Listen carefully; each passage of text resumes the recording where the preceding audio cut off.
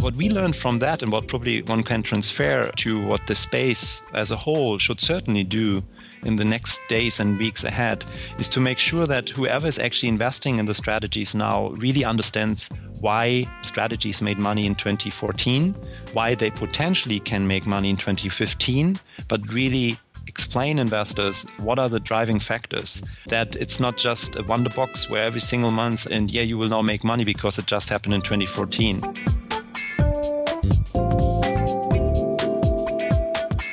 This is Bastian Bolesta, co-founder and CEO of Deepfield Capital in Zug, Switzerland, and you're listening to my year in review on Top Traders Unplugged.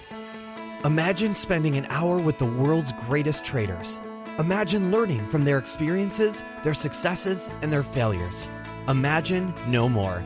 Welcome to Top Traders Unplugged, the place where you can learn from the best hedge fund managers in the world so you can take your manager due diligence or investment career to the next level. Here's your host, veteran hedge fund manager, Niels Kastrup Larsen.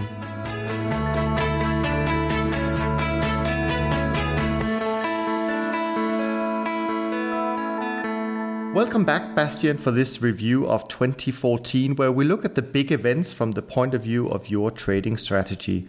I want to explore both the ups and the downs, as well as the big takeaway from what can only be described as a great year for systematic trading strategies in general. But as you and I know, just because you're systematic in your trading, it doesn't mean necessarily that your strategy deals with market events in a similar way. So let's jump right into it. Tell me about 2014 from your perspective. How did the year evolve for your firm and your strategy? Hi, Neil. Thank you very much for having us again. Great. It's a good opportunity to look at this very, very exciting year, particularly because it has been so different on the first half in comparison to the second one. Let's start with the more tricky part. In the first half, it was basically, from our perspective, how Singularity trades. You might remember it's a highly reactive trading program, trading hundreds of strategy combinations across these different asset classes, picking it on a monthly basis in an allocation process. So from this highly reactive perspective, the first half of 2014 was a continuation of 2013. Or autumn 2013, to be more precise. And this has been a very tricky environment for us. We were facing an environment where you saw a lot of markets moving in a sidewards pattern, and to a larger degree in very narrow range-bound trading as well. And the ranges became narrower and narrower. So that's when we actually built up our drawdown. We slowly bled out over time, beginning in autumn. And entering 2014, we saw some light here and there because some months offered a little bit more opportunities than the others. But all in all, it was a really tricky environment. And then we were actually entering the second half of the year, where markets started to leave these ranges. We saw more volatility coming into the markets, providing us with more and more opportunities across the different asset classes. And the beautiful thing about it, once you had an opportunity in one instrument or one particular market, a couple of days later, another market was actually moving in a certain pattern. And so we had alternating opportunities in the different markets and saw a really strong recovery in the second half of the year.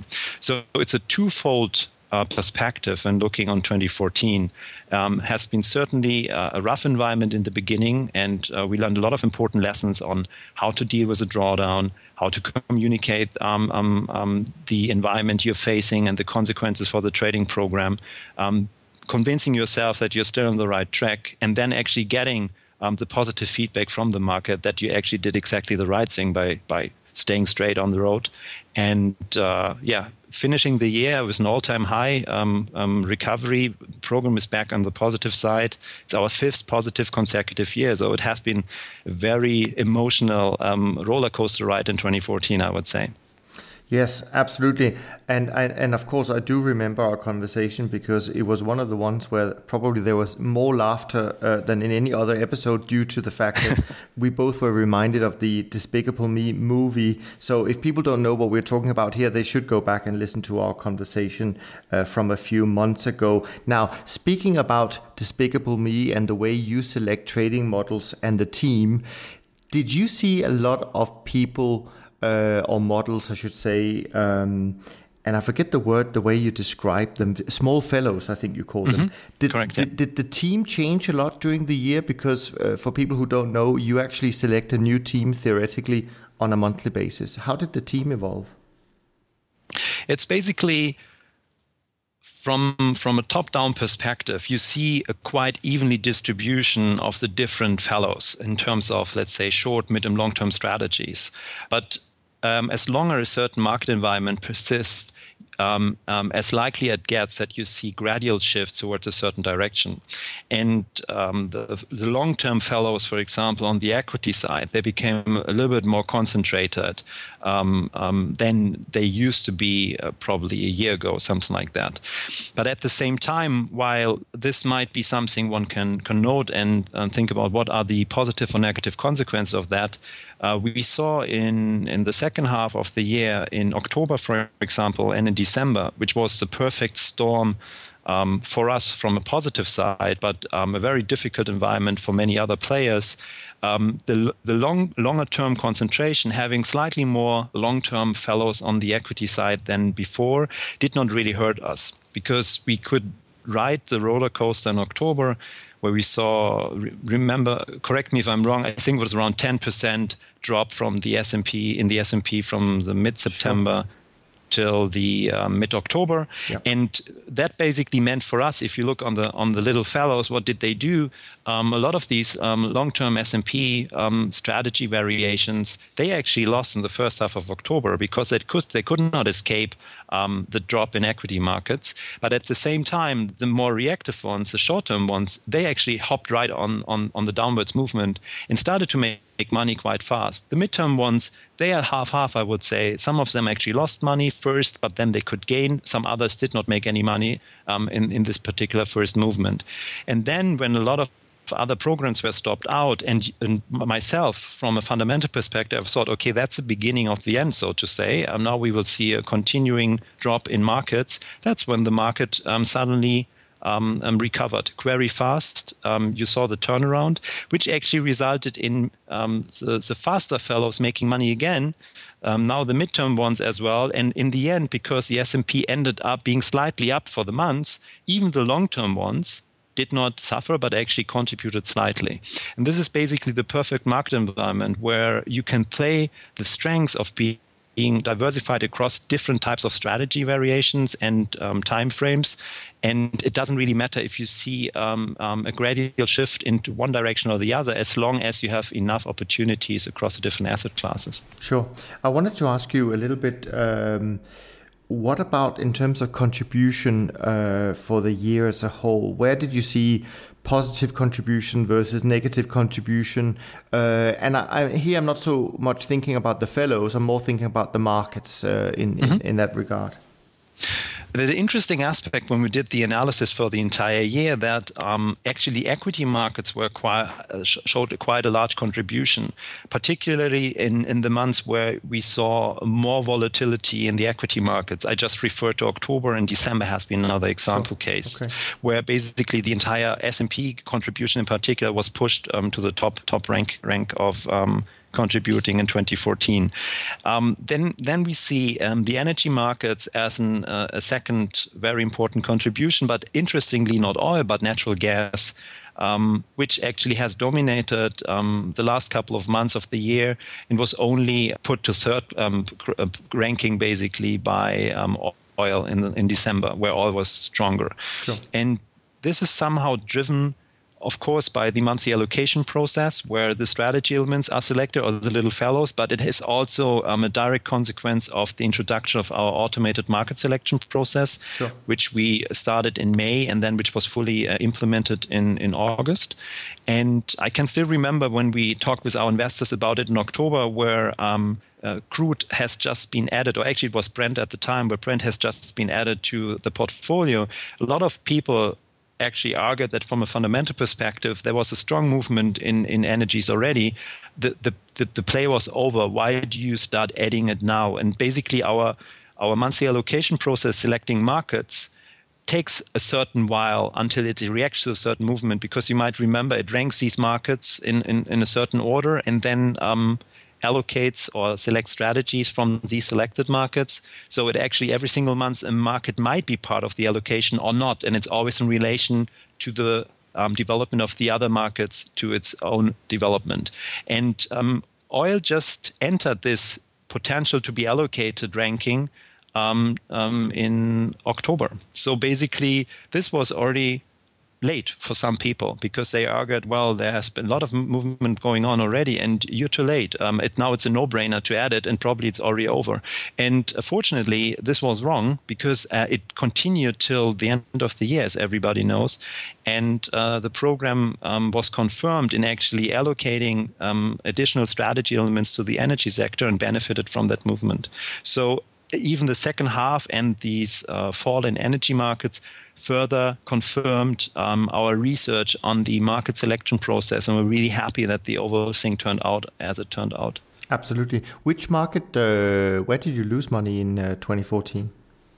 We lost in the Nikkei, which was a pretty bad market in the beginning, and due to its overall weakness in comparison to the other markets, it's actually currently not part of the allocation as well. Sure. We're currently at 9 markets. You remember every month it's basically there's a selection. We currently have up to 23, and Nikkei is not part of it. Okay. So it could have made up part of this loss. So it's probably an unfair comparison if we say the Nikkei was weak or the euro-US dollar was weak as well. But the euro-US dollar has not been part of the allocation for the last couple of months. So it could not make up for the loss it Sure. cost in the first part of the year. Sure. And this has been a very critical aspect as well, where you have to look at how your portfolio allocation takes place. If something is not good for a certain period of time, and it might be kicked out and you just miss out the recovery which might take place in that particular market. But doing the analysis and actually seeing how the portfolio shifted towards more beneficial markets, overall, it has been confirmed that this was much better than actually keeping the euro-US dollar. It would have contributed positively for sure, but the other markets were much stronger contributors, and so it totally made sense in the end. Sure. No, I completely agree. And that's obviously part of your overall strategy, the way you allocate to markets. So, but on that subject, so to speak, obviously we had a year with some big moves. You mentioned some of them, and commodities for sure had some fairly large moves in certain sectors. But it doesn't necessarily mean that trading models can capture these moves well, and you've already touched a little bit upon it. But I just want to ask you sort of more concrete. Were there any markets, whether it be from the model's point of view or whether it be from not being selected as a market, where you feel that maybe we should have done a little bit better? In terms of that missing opportunities left on the plate? Yeah. Either from models not being well suited for the moves, because as you know, to give you an example, I mean, some markets had some great moves, and for example, people will normally think of equities being a good contributor. It was for you, but I also know many trend followers who didn't necessarily make a lot of money from equities. So this is what I mean, that a market can have a good move, but it doesn't necessarily mean that you capture it. So were there anything that stood out for you saying, well, maybe we should have done a little bit better here because there was opportunities, we just didn't get them? Yeah, it refers a little bit to what I just said earlier, that the market selection process has been introduced as a fully automated piece in May /August. Yeah. And it has been part of our research for quite some time, but has not been on the focus. So if we had worked there a bit faster or harder, an early implementation would have saved us losses, particularly in on the currency side. Okay. And so I would approach your question more from not making losses than actually not capturing opportunities. Our program is so fast and diverse in terms of strategies or trend following strategies being active in these markets. It's less likely that you're not capturing something if it's really there. It is more the case that a market pattern or how the market moves is just not suitable for the way you're trading. And so the focus on not losing money gets a higher importance, I would say. And we're really happy with the overall development in search of research implementation. It has also told us that we have to have additional resources on that side, that we have the right ideas, and we should implement them faster. We just hired a new chief technology officer who will take care of on the programming side, which will open up our resources and capacities on the research side, where Heiko, the portfolio manager, or let's say head of research, basically, can now fully focus on that aspect. And this has already helped us tremendously in the last couple of months. So I would argue that it has been more important for us in 2014 to not lose money in certain markets than actually trying to perfectly capture new opportunities. Sure. I mean, clearly the year was, and you already mentioned that, it was a year of two tails. I mean, the first 3 months for the index of systematic traders was quite tough, and then suddenly everything changed, and we had, I think, 8 out of the 9 remaining months of the year was positive. And of course, what people will remember 2014 from is probably some of the events that we saw. Obviously, the Ukraine crisis and Russia's involvement, and of course oil. I mean, oil is on everybody's mind as we speak right now. If you look at the models and you look at the selection process, how would you say, and I'm trying here to bridge the gap between describing events that often people think are negative for their portfolios, and they may well be if they're traditionally invested. But as you also know that in the alternative investment world, where we can go both long and short, that doesn't necessarily have to be a negative. So can you describe and bridge the gap between how some of these events or any other event that I haven't mentioned, how your strategy, your portfolio reacted to this in sort of in a visual way? Mm-hmm. It somehow goes back to the environment of 2013 continuing into the early 2014, and now basically seeing some kind of change. Or people argue that now markets are behaving normal again. I don't know if this is the normal or the new normal, and whatever is normal. Sure. But certainly we see more volatility. We see markets reacting more to events you just described. In contrast to what I would probably refer to as political intervention, or politicians making some kind of comment and markets overreacting to it totally, with a lot of intraday volatility, very spiky, which caused a lot of fake outs for programs like ours. Right. And in the end, nothing has happened. This has basically been an environment in late 2013 and also to a larger degree for the first half of 2014. And this has disappeared. And with the disappearance of these intraday events and overreactions to non-news, our larger daily losses have disappeared as well, so that we have returned to a pattern which we're more used to from the times before, that you have economic data releases like non-farming payment data, or you have the Fed decision coming up. So there is certain volatility which is connected to an event as well, which infuses a lot of movement or more movement into the market. But the markets are not doing nothing before that and afterwards. No, it's more a continuance of volatility you have already seen the days before that a particular event. Before that, you saw these parallel shifts, nothing going on, a jump up or down, nothing going on. And if you're not already positively positioned for that particular movement, you lose out on the movement, and you might actually be wiped out afterwards because there's no continuing movement or even correction. And as a highly reactive program, you actually want to see the volatility before, during, and after such an event. Might it be geopolitical, or might it be a rate decision or something like that?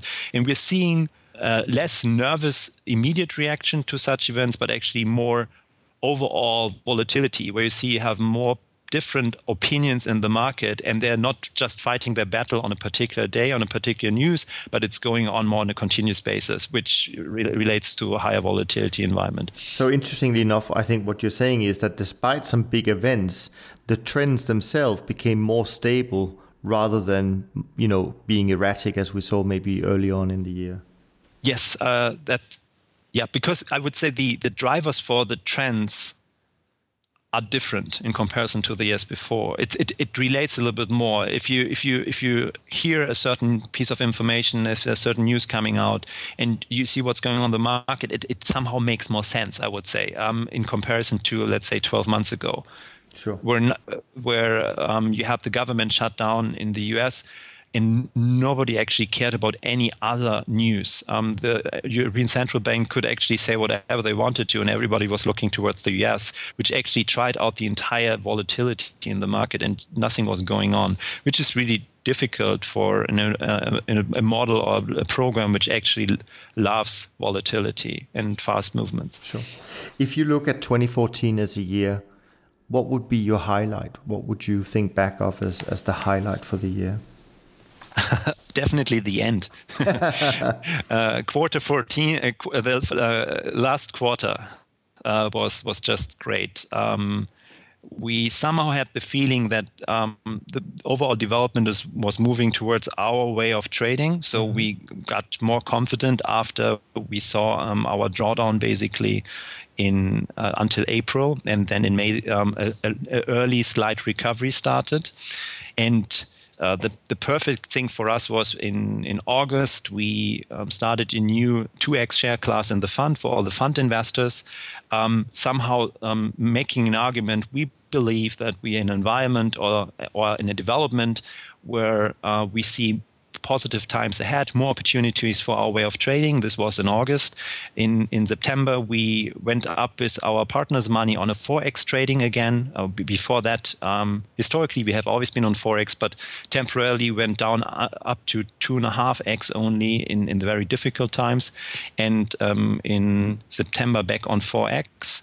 And we launched an equity program, basically taking the singularity trading philosophy, just applying it to the Euro stocks and S&P, so just equity exposure in October. And if you look at just these events where we somehow pinpointed a certain point of time where we said, from here going forward, it will be different based on how we see markets and what the models are currently doing.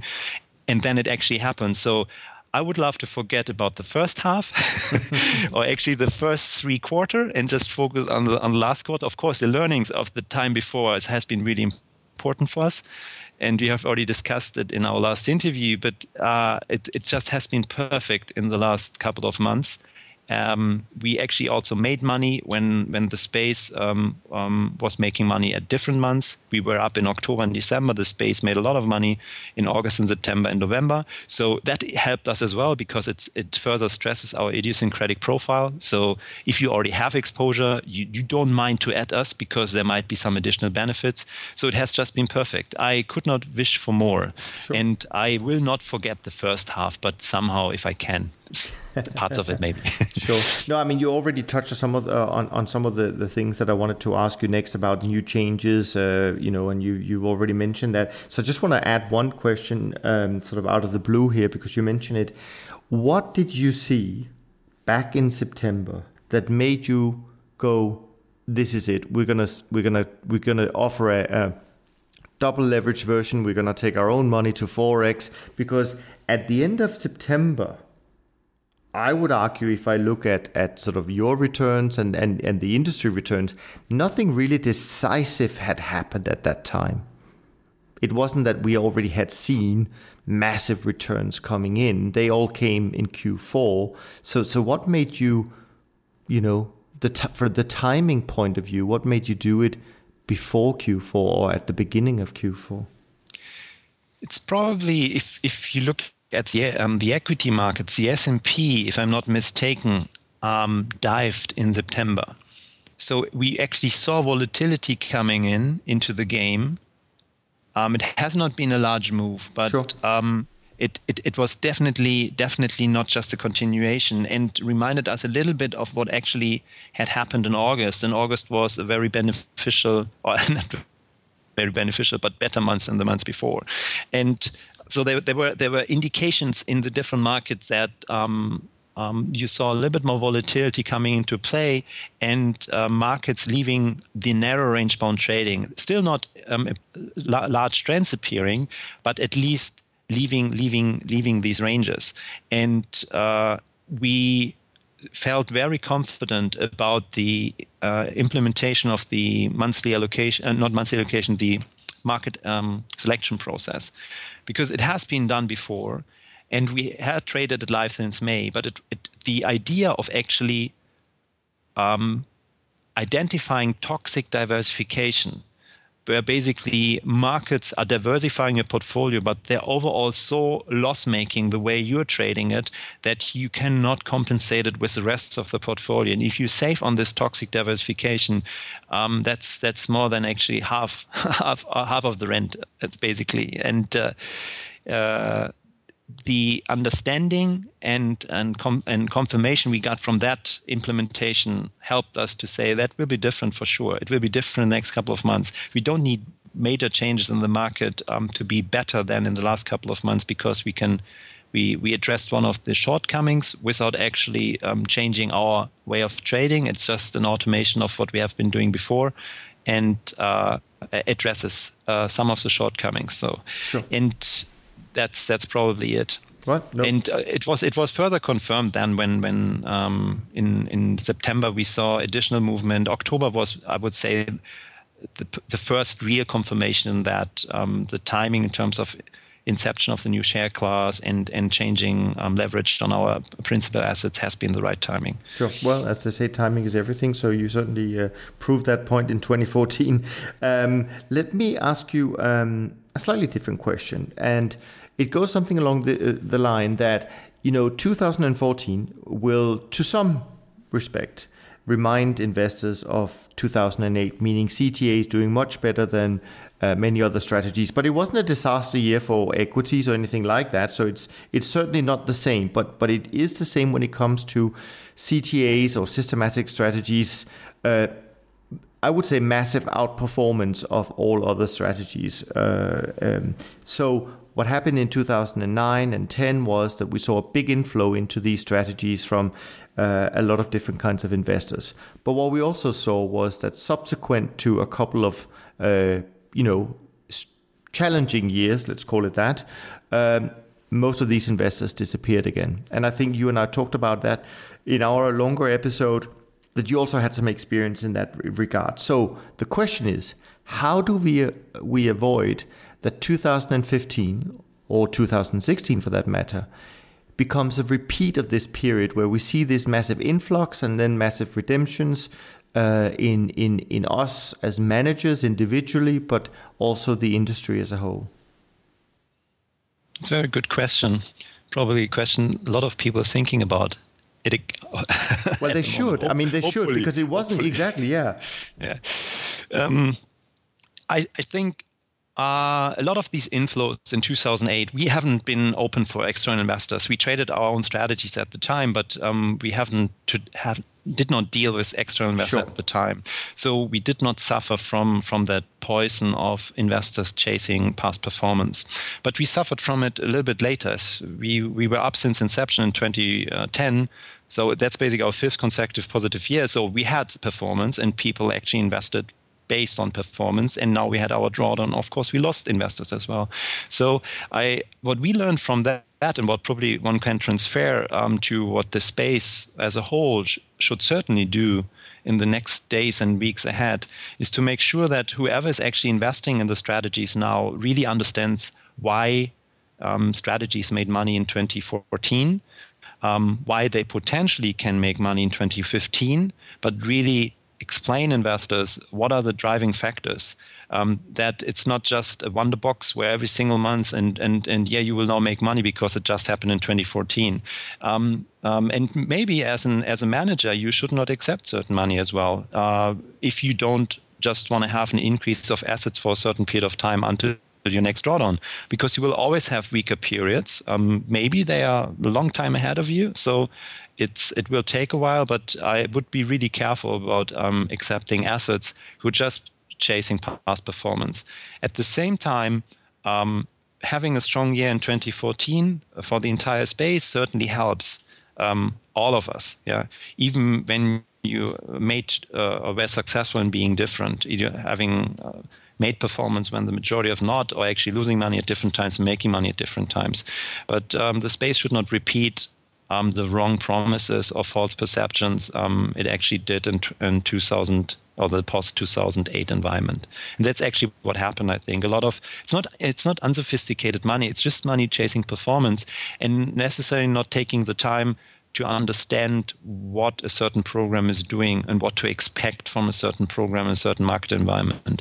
I would not say that 2014 has been the perfect environment for the space. There were some larger trends in a smaller number of markets, and they not necessarily will continue. We are now below 50 in crude and Brent. A lot of classical trend following programs made money with a short trade in energy. Yeah, I doubt that it will go to zero. So basically, there is not as much left in terms of further development. And if you have a consolidation with sideways moving markets in energies, you have to come up with a new idea. And investors have to understand that the programs captured a really good opportunity, and they might capture falling equity markets, but in some cases it will take longer because a lot of these programs benefited from slowly rising equity markets as well. So it will take time until they actually turn around their positions and can go short, because if they work with moving averages, it just takes time. So it's not even a direct protection against the portfolios. So people have to be careful in just drawing conclusions from what they experienced in the last couple of months. Sure, absolutely. I've only got one question left, which is a short one. But before I go there, is there anything just at the end that you want to bring up that I haven't touched upon that you think is important just for people to consider as as we sit in early 2015? No, I think we touched most of it. It will be a really exciting time, and I'm looking forward to all these interesting conversations ahead. Yeah, absolutely. Well, my final question is just sort of one of those odd ones that has nothing to do with trading or anything like that. But I just want to ask you what you would like to wish for the coming year. It's always health. It's a really easy one. It's health for all the people, and particularly all people close to me, of course, if I only have a limited amount of health wishing left. But if it's sufficient for everybody, health is important. If you're healthy, you can do whatever you want to do. If you don't have performance, you can work hard to come up with a new idea. If you're losing money, you can work hard to make money again. If you're losing investors, you can work hard to meet new investors. But if you're not healthy, and friends and your families are not healthy, that's actually the worst thing. So that's the most important thing, I would say. And all the other stuff comes from hard work and mingling with people and stuff. Sure. So, I think that's a very very thoughtful thing to bring up. Unfortunately today, Bastian, our time is short. But for those who want to hear more from Bastian, then please go to the earlier episode that I had with him on Top Traders Unplugged. I want to thank you again for being on the podcast and sharing your insights. I want to congratulate you and your team for another solid year as well. And I want to wish you and your firm the very best for the coming year. And I look forward to catching up with you later in 2015. Excellent. Thank you very much for the time, Niels. Thank you very much for having us. All the best. Take care. Bye. Thanks for listening to Top Traders Unplugged. If you feel you learned something of value from today's episode, the best way to stay updated is to go on over to iTunes and subscribe to the show so that you'll be sure to get all the new episodes as they're released. We have some amazing guests lined up for you, and to ensure our show continues to grow, please leave us an honest rating and review in iTunes. It only takes a minute, and it's the best way to show us you love the podcast. We'll see you next time on Top Traders Unplugged.